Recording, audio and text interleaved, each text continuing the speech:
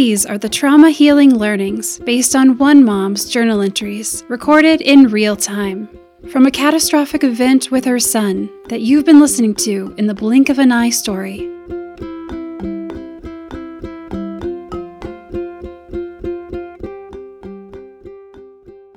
Trauma Healing Learning 13.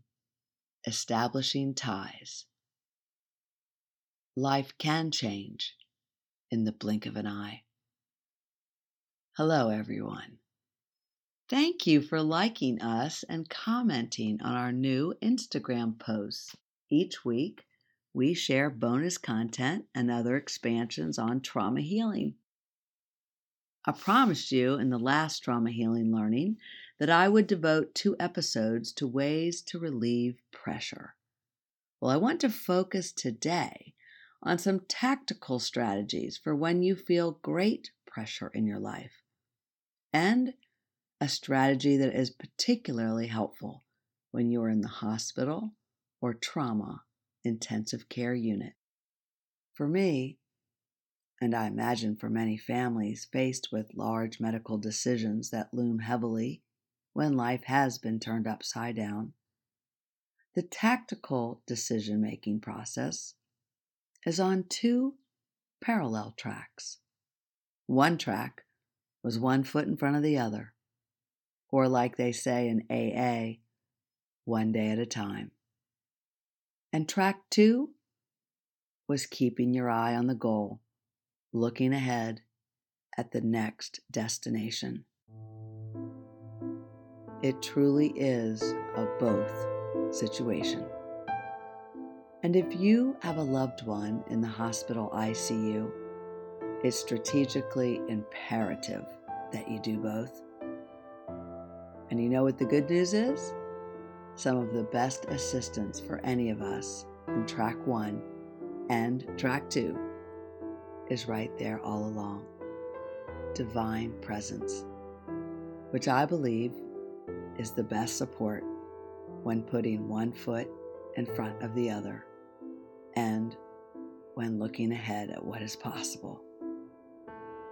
But you know what else is of great assistance, especially when you're in the hospital? There are those people at your own back door, or in ICU terms, at your own bedside, or the bedside of your loved one. I want to start with the importance of having a plan.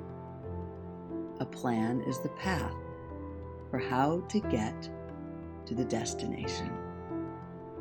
We talked about overwhelm in Trauma Healing Learning 12, Mounting Pressure.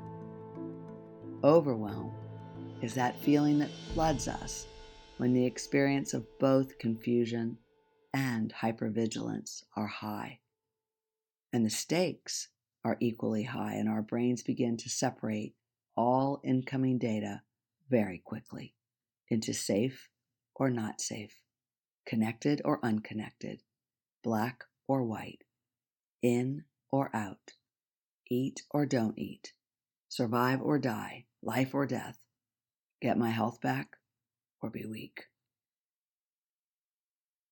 What can help the mind to settle down, and thus the body to relax, is having a realistic strategy or a plan. And this can include engaging the imagination. Yes, envisioning what is possible, and also what a plan might look like, releases the hormone dopamine, the happiness hormone. This ability to look ahead with our imaginations is also referred to as coping ahead in dialectical behavioral therapy. Coping ahead is when you picture all the outcomes in a future situation or difficulty and imagine yourself coping well with them. It's like asking, what do I need to do here to be successful and cope well? And then imagining it. Even if it is but one small step, that plan is a surefire way to engage and begin to tame overwhelm. It is literally a surefire way because it excites the neurons in your brain, which send out and create new pathways and new ways to solve problems. And whether you knew that from neuroscience or not, you did know this already. Just like when you were in grade school, learning to read or spell, and your mom taught you to chunk out the syllables of big words. Remember that? Breaking them down into parts so you could digest them and learn them. It is no different in a crisis, and it's no different when you are an adult.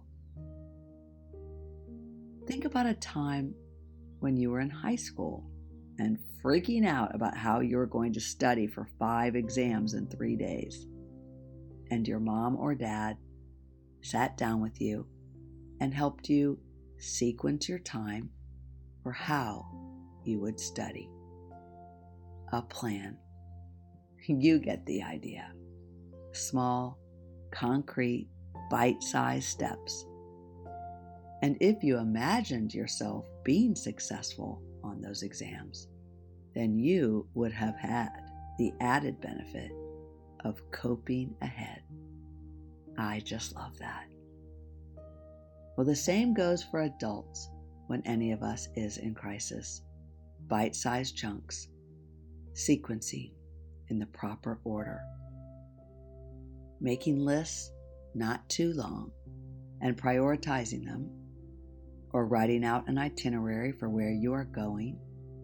Basically, breaking into smaller pieces what it is you have to do and in the right order in which to do them, and with a reasonable amount of time needed to do them, is all part of having a plan. These kinds of skills, which you have used all your life to help manage pressure you might have felt at different times in your life, are excellent skills to call upon when in crisis. And when the mind can study the plan over and over a few times, it begins to feel familiar, not so scary. And this calms the body and slows down the hypervigilant, traumatic brain so it doesn't race as fast. Small steps count. Plans help in crisis and trauma.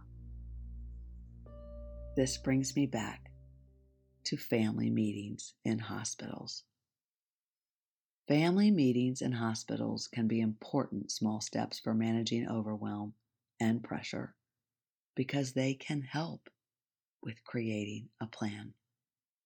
And if you recall what we talked about last week, that dopamine hormone, which is one of the pick-me-upper pleasure hormones, it can be released into the body when we create plans around something important to us. You might want to revisit that at Trauma Healing Learning 12, Mounting Pressure. Yes, family meetings in hospitals are not only a good way to create a plan, it will feel good each time you have one and will likely reduce the pressure you might be experiencing on behalf of your loved one. Family meetings in hospitals can also stimulate the release of the hormone oxytocin, which in times of stress for both families and the medical team can help to calm both. And as we have learned, the medical team is human too, and helping to calm them in trauma and crisis care is also beneficial. Here's how all that works and why. Well, first of all, if you are in the hospital or have a loved one in the ICU, I hope you consider having someone by your side or their side at all times. You need someone vigilant at all times in a hospital setting. You do. It might be stressful arranging for this or carrying it out with the busy lives we live. But doing so eliminates, or at least drastically lessens, medical errors. Medical errors are very real in hospitals. We can talk more about that in another Trauma Healing Learning. But back to family meetings. That choice to be by your loved one's bedside will give you more clout in the eyes of the hospital when you go and ask for a family meeting. Many hospitals and ICUs have not heard of family meetings or do not rely upon them. That's okay. You can be the first to ask. Since you have been at the side of your loved one, staff will know that not only do you care, but you have authority to make decisions. Ask. Go ahead. And be pushy if needed. It's your loved one you are asking on behalf of. Who else is going to ask? No one. Ask. And ask firmly and propose a time frame, like later that day or that night or the next day. And if you can muster it, ask with a genuine smile. Remember the power of a smile. The family meeting is the way to come up with a plan when you are in an intensive care unit. Let's talk about that family meeting now that you have one. Start that family meeting by thanking everyone for being there, and then state your goal, such as, we need to understand the plan to get, as I said, Archer Sempt out of the intensive care unit soon, so he can move on to rehab. Include your dream. For me, I said, Archer Sempt is going to live and have a good life. He is loved and will live a good life. And then circle back and restate the immediate goal. So we have to work together on a plan that gets him out of this hospital where he can thrive and not just survive. As you're discussing your plan at the family meeting with others, don't forget to pause a lot during the meeting so you can listen to others and really hear what is being said. Take lots of deep breaths so you can take in what is being said. I had to remind myself regularly to pause, as I believe I may have missed things. The trauma experience does this, remember? And indeed, anytime we are in stress, the likelihood of not hearing accurately is pretty high. That is why the reflection skill that we talked about together in Trauma Healing Learning 10, Little Breakthroughs, can be so helpful for you and for everyone else in the meeting too. So when you remember to pause and reflect, it also helps calm you down when you might start to wind up or get angry. The pause. We might as well write that word in gold lettering and frame it as a reminder. Pause. I am sure you have been saved by the pause too, right? Well, face-to-face connection and the ability to communicate and listen all together in real time can make a family meeting more effective than other options, including the reliance on reading of the medical records. Doctors and medical staff might only glance at the most recent record, because they feel time pressured too. But this is also where medical errors can occur. But going back in the history of a patient to read all the medical records thoroughly is very laborious. And if every specialty were to do this, well, they might not make it to all their patients. So having a family meeting is actually so much more efficient than reading back numerous medical records by numerous specialty doctors, because it brings together the specialty doctors who know their part of the patient's story, of the patient's body, and they know it well, but they just know that one part. What they don't have is information about all the other parts, including the patient, and that's where you come in.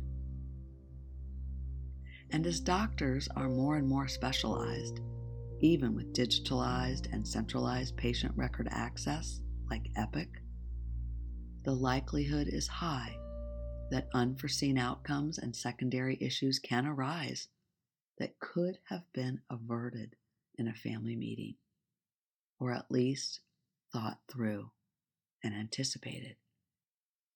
And from the standpoint of emotional satisfaction, a family meeting can be as beneficial for the doctors or surgeons as it is for you and your family member.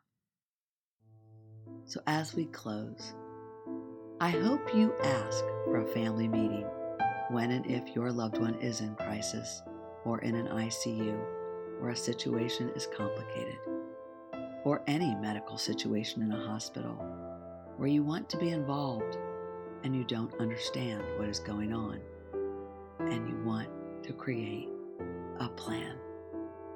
Remember to state that goal. You want a plan.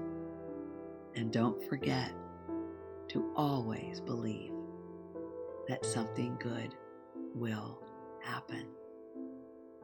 That belief unto itself will help keep you grounded and bring calm to you and to the medical team too, as together you come up with a plan. And while you might not remember it then, you can rest assured now that a collaboratively arrived at decision releases oxytocin and dopamine for all those involved. And you know this because you've experienced in your life when you feel calmer and more content once you've hashed out a plan. Yep, dialogue and family meetings are good for reducing pressure. And any way we can reduce pressure in ways that do not numb us out or keep us in high alert moves us further along in our trauma healing journeys. Because a plan helps to re-regulate our nervous systems that have been shocked by trauma. And any way we can reduce pressure in a way that relies on human capacity, such as dialogue, brings us closer to emotional connection with others. It's very uplifting to know we can live into our capacity for healing ourselves by having a good plan, rather than succumbing to staying numb, which only creates a greater obstacle to contend with later. Family meetings. There's a powerful motivator to have them. I hope you initiate one if you find yourself or a loved one in a complicated medical situation or in the hospital for any length of time. Life can change in the blink of an eye. Life is so precious. Sending love, hope for everything, obtain everything. Thank you for tuning in to the Trauma Healing Learnings. You may tune in to the companion Blink of an Eye story at episode 13, Establishing Ties. Thank you for listening, and thank you for telling your friends. Together, we are raising the vibration for healing.